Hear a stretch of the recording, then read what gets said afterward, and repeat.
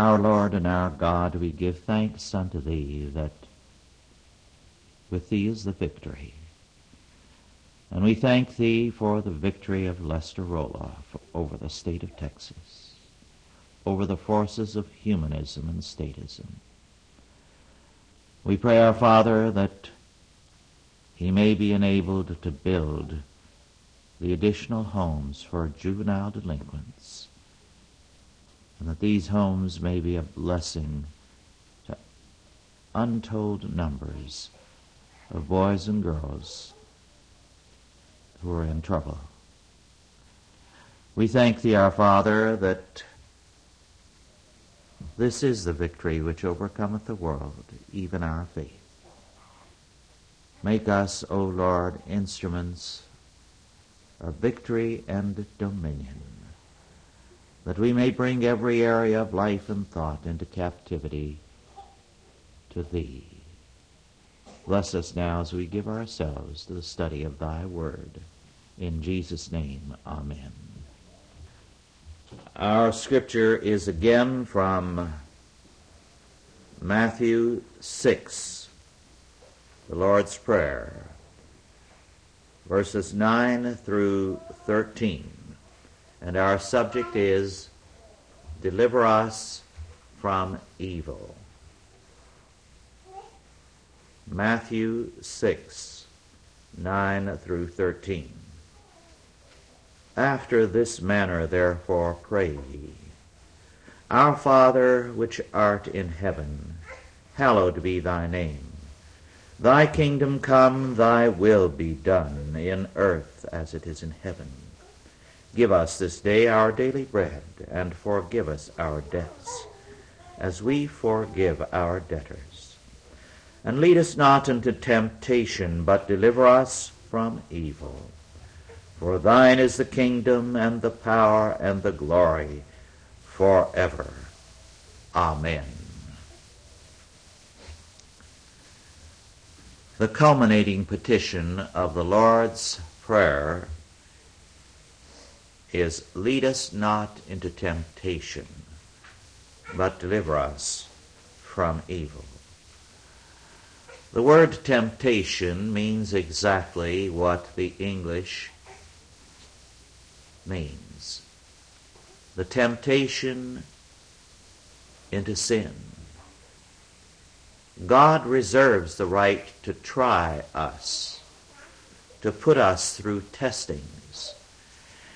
And our life is a series of testings because God refines us. He purifies us by fire. The problems of life, therefore, are God-ordained and God-sent, that we might grow because of them. The biblical word for pure is very different from our English word, which has the connotation of being cellophane wrapped and untouched. It is associated with age, with testing, with fire, being refined as gold and silver are refined. But here the word is somewhat different from the usual word that is used, and sometimes rendered as tempt, but normally means tested and tried. This does not refer to testing or trying. It means temptation. And so the prayer is, Lord, lead us not into those situations where we are tempted, but deliver us from evil. Here we come to the meaning of this petition, the word evil. What does it mean? One of our problems today is that as a result of the Enlightenment and as a result of modern education, we tend to see things in the abstract. And we make abstractions into realities. We talk about nature. No such thing as nature exists. Who is nature? What is nature? It's simply a collective noun for a vast universe of particulars. But there is no such thing as nature. Evil. What is evil? Evil in this petition is a person. If we were to translate it into modern terminology, we would have to say, deliver us from the evil one, from Satan. You see, when we talk, as I said earlier, we talk in terms of abstraction. We think of sin and evil in the abstract. But sin is particular acts. It's not an abstraction. It is the denial of the Lord. It is theft. It is murder. It is adultery. It is bearing false witness. It is specific, concrete things, acts, mental states. When I say it is concrete things, I have reference to what man does and what man sometimes is. The same is true of evil. Evil as an abstraction, as something out here, in and of itself, does not exist. Evil is Satan. It is Satan's program, which is a personal program. Ye shall be as gods, knowing, determining good and evil for yourself. And it is every man who follows that program who, in terms of Satan's temptation, says, I will be my own God. I will have my way. I will do that which I please. Sin and evil are not abstractions. And so, this gives us, does it not, a different perspective on this petition. And lead us not into temptation, but deliver us from the evil one. So you have two persons, do you not, in this petition? One, the Lord. Lead us. The other, Satan. Deliver us from him. Keep us from following his way. Why? Because in Adam's sin we are involved in Satan's way. We are all born of Adam. We are involved in his program. It is our fallen human nature. And because even in Christ we are not yet in this life perfectly redeemed, we want our own way. We indulge ourselves. We therefore are very susceptible to the evil one. And so we have that petition. And it involves two people, two persons, the Almighty and Sovereign God and Satan. We deliver ourselves into the hands of the evil one when we call our rebellion against God's ways right and good. When we say to God, my will be done, not thine. Thus this petition is a very supremely important one. It is a serious mistake to read it without being mindful that when we pray with two other persons in mind. Lord, lead us not into temptation, but deliver us from him, Satan. Now, in a sense, we might say, why is such a petition necessary? After all, the Bible says that we have been made a little lower than the angels. Very literally, what it says there is, in the Hebrew, we have been made a little lower than God. We have been made in his image.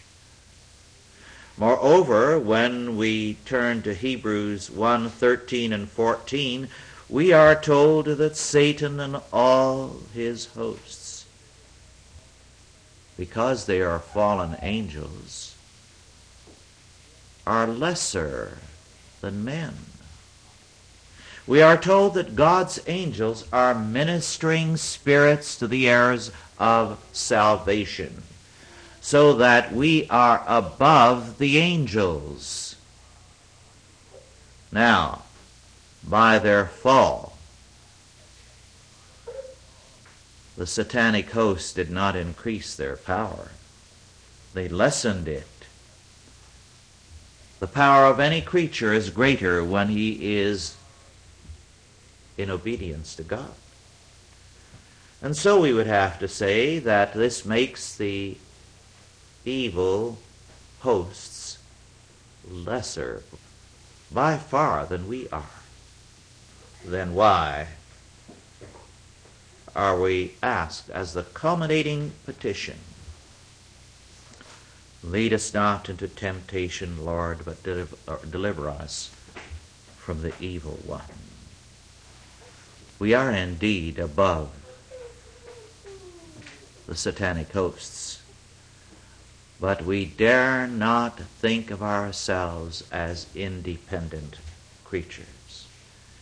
Men are vulnerable to things lesser than themselves, and never more vulnerable when in their pride they think they are superior and autonomous. One of the men I knew in my student days, and I sometimes think with a little relish, perhaps not in the best of saintliness, because I know he got what was coming to him. It's really a remarkable, almost a storybook character, an Errol Flynn type of person, a swashbuckling character, who once told me that I was stupid because I talked to women as though they had a mind and they were something to talk to. He simply used them, and the way he put it was hardly printable. He regarded women as very much as inferiors and as playthings. Then he got married to a little slip of a girl, and he became perhaps the most henpecked husband I have ever known. And it was very simple. All she did was to exploit his sense of guilt, and she ruled him.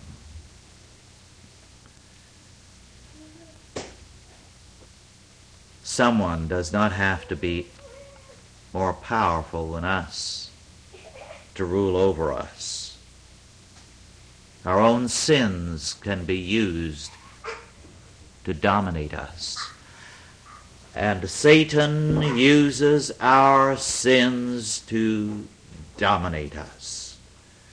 Remember what our Lord said to Peter when Peter was insistent that his way was better than the Lord's, which meant the cross. And the Lord said, Simon, Simon, behold, Satan hath desired to have you, that he may sift you as wheat. But I have prayed for thee, that thy faith fail not. And when thou art converted, strengthen thy brethren. The word converted there does not mean what our English word now means. It means when you're turned back from the course you are taking now. Our sins are used by Satan to rule over us. The minister of the 17th century at St. Paul's in London, the writer and poet John Donne, wrote at one time of man's habit of tempting Satan to tempt us. Yes, our sins are used by Satan to rule over us. Lead us not into temptation, but deliver us from evil. And so this petition requires us to see on the one hand the person of God and on the other the person of Satan, and to see that we are not autonomous. We cannot face the world in our own power, but only in the Lord's power. Every clause of the Lord's Prayer summons us to recognize our dependence on the Lord. Thy kingdom come, thy will be done in earth as it is in heaven. It is God's will that must be done, not ours. Give us this day our daily bread. Our total dependence is upon God. It is He who gives the weather, He who gives us the power to gain wealth. Forgive us our debts as we forgive our debtors. Man can only live a life of peace and joy when he has the forgiveness and the grace of God. And so, Lord, lead us not into temptation, but deliver us from the evil one. For thine is the kingdom and the power and the glory forever. Amen. We are to pray knowing that we are not gods, that we are not autonomous, that we are His creation. And we need the Lord's help and government at every step of our lives. If we try to lead ourselves, we are of all men most miserable. Therefore, lead us not into temptation. Deliver us from evil. Let us pray.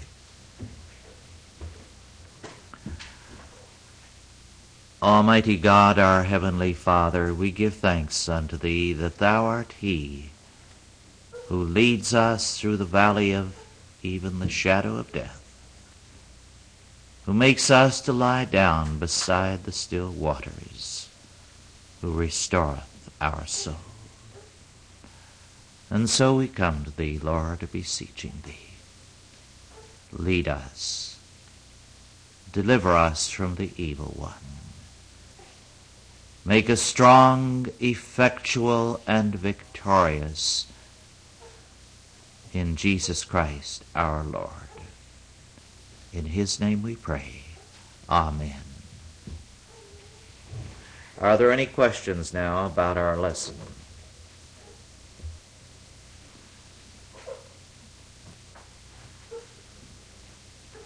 Yes. How are we to view Satan in terms of our personal contact with him, if we're to be praying that we're not influenced by the evil one or delivered from the evil one? Yes, how are we to regard Satan in terms of personal contact with him, and so on? First of all, Satan is a creature like us. And as I've pointed out more than once, and I think it needs restating again and again, because he is a person, he has a purely local appearance. In other words, he cannot be in New York City, Moscow, and Vallecito at one and the same time. He can only be at one place at one time. Satan's work is accomplished in part by the demons, but even more by his program, his principle of rebellion, which is in all of us by virtue of the fall, by virtue of the fact that we are children of Adam. And as children of Adam, we have Satan's principle. Yea, hath God said? Well, God may say it, but I think otherwise. And I'll pick and choose what I like from God, and I'll offer my own word where I like it. And I will be my own God, deciding for myself, determining for myself, knowing that which I choose to know, and saying that good and evil are what I feel they are. Now that's how Satan approaches us. He has an enemy in our own camp, the elements of the old man within us. And this is why we need to pray that the Lord lead us and rely on Him, because it is only so that we can indeed be delivered from the evil one. Now, Satan can never have the dominion over a believer that he does over the unbelievers. He can work in us to a degree, but he can never possess us. We belong to Christ. He tries to limit us in our following after him, but we are freed from his power through the cross of our Lord. Yes? I've heard people say that when they're tempted, they'll say, "Get thee behind me, Satan." Mm-hmm. Is that not necessarily? Or? What we need to say is to ourselves, shut up and let the Lord take over. You see, it's not enough to say shut up to Satan. We have to say it to our own nature. Because we can put Satan outside and we're still in there, wanting our own way. That's the problem. If we had as much problem with Satan as we do with ourselves, we'd be in a mess. That's why I've always liked the line that Flip Wilson uses, "The devil made me do it." It's a very convenient excuse, you know. Any other questions? Well, if not, we'll meet again next week.